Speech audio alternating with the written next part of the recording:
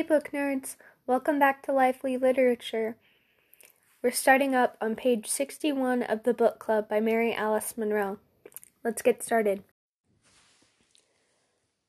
I don't think they like being here. She plucked at the afghan and remembered the years before when her house overflowed with their many friends. Now the house seemed like a mausoleum, perhaps too many memories. Annie offered a bittersweet smile. Maybe it isn't such a bad thing to move after all. Eve looked up sharply into Annie's eyes and saw flash in the pale blue the icy truth about so many things. Annie was right. The children weren't happy here anymore. Neither was she. Their life here was over, and staying was like living in limbo. She'd been hanging onto this big house in the hope that they'd somehow get her old life back. The one where Tom carved out most of the decisions and she'd buffed and polished off the rough edges. She'd been hanging on when she ought to have been thinking, carefully planning her next step.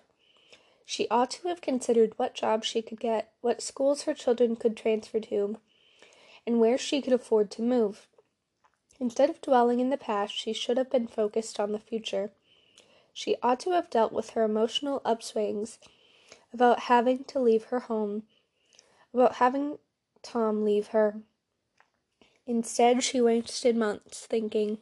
No, that was the problem, she realized with sudden clarity.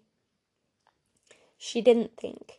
She merely wandered through the rooms of her house and stared blankly at her lovely things.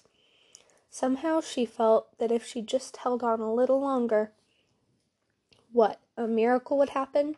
Someone would magically come down the chimney on Christmas Eve and drop a bag full of money under the tree, just because she was being a good girl? While standing in the long line at the discount department store to purchase the one or two gifts she could afford, only on sale, had taught her that Santa Claus wasn't coming this year, or next. No, not so much anymore. I like to think it's because she's busy. It's the holidays, and RJ likes to entertain. Annie looked away with a harumph, frowning, registering her doubt that was the real reason. Well, I'd say it'd do you good to come back to the group, reading, discussing ideas. Hell, just laughing it up with the girls. Drink a little wine, get a little silly. It's good for your heart and the soul. Her voice altered to reflect her worry. You shouldn't be so isolated. Not yet. Okay, said Annie on a long sigh. I know that tone well enough after the past 6 months, but don't take too long. All the girls are anxious. They'll be knocking down your door pretty soon. I know I won't. She paused. You're all so sweet to be worrying about me. Yep, that's us all right. A bunch of sweet old ladies.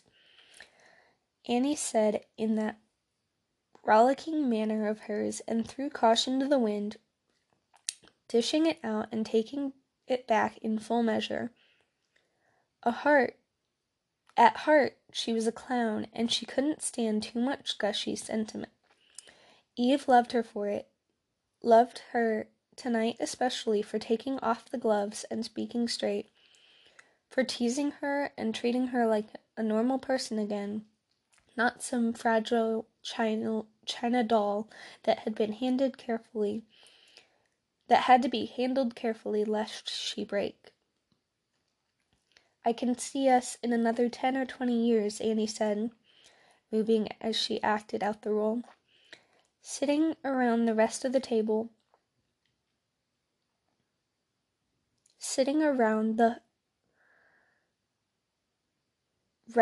home table, reading books with large print, gumming our lips together, and shouting our opinions at each other because we won't be able to hear. Eve laughed until tears squeezed from her eyes at Annie's perfect pantomime. Yes, I can see us now, she said, joining in. We'll all wear large purple hats and clunky brown shoes, and we'll fart out loud and pretend we didn't notice. Hell, we probably wouldn't even hear. Let's just say that, like Scrooge, I finally woke up and decided that it was time to heed the spirits and change. Well, Annie replied, with brows raised. What do you know? She swooped over to pick up her coffee cup and raise it in a toast. Here's to change, sweetheart.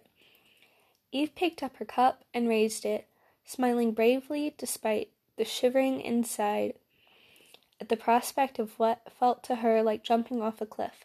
God bless us, every one, she said, praying fervently. I'll put the house on the market, she said.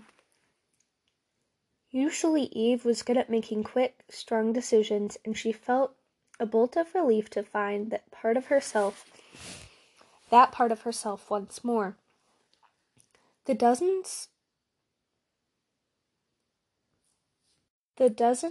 smiling, apple-cheeked, pot-bellied Santas suddenly seemed to be littering her room. She felt the urge to pack them all away, to clear the decks of dreamy clutter and sail on. That's my girl, exclaimed Annie. Then, oh God, did that sound patronizing? I'm sorry. Eve shook her head and stared at her hands clenching white in her lap, while realization set in. When she spoke, it was like an avalanche, a bursting of a dam, the opening of a festering wound. Annie, I don't know how to do anything. Anything. Not my taxes, the mortgage, financial planning. I'm scared. I'm not prepared. You'll be fine.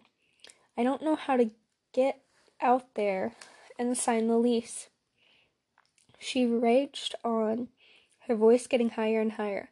Or figure out insurance payments for the house, for the car, for our health. I don't even know what question to ask. God, what job can I get? I haven't had a job in 20 years. I have to do something, she paused, stricken. My children only have me. And you're more than enough. Eve stopped, blinked. You are, Annie repeated. Eve heard this. For a moment, she felt her chest rise and fall heavily as the words sunk in. You are more than enough. Dear God, help me, she prayed. I have to be. She leaned back on her side of the sofa, tucking her legs beneath her and tugging the Afghan under her chin. Annie did the same. Judy Garland was singing Have Yourself a Merry Little Christmas beside them. The fire crackled and sparked behind the iron gate. Eve felt the warmth of it slowly seep into her soul, gradually thawing the chill that had seized it in the past months and made her numb.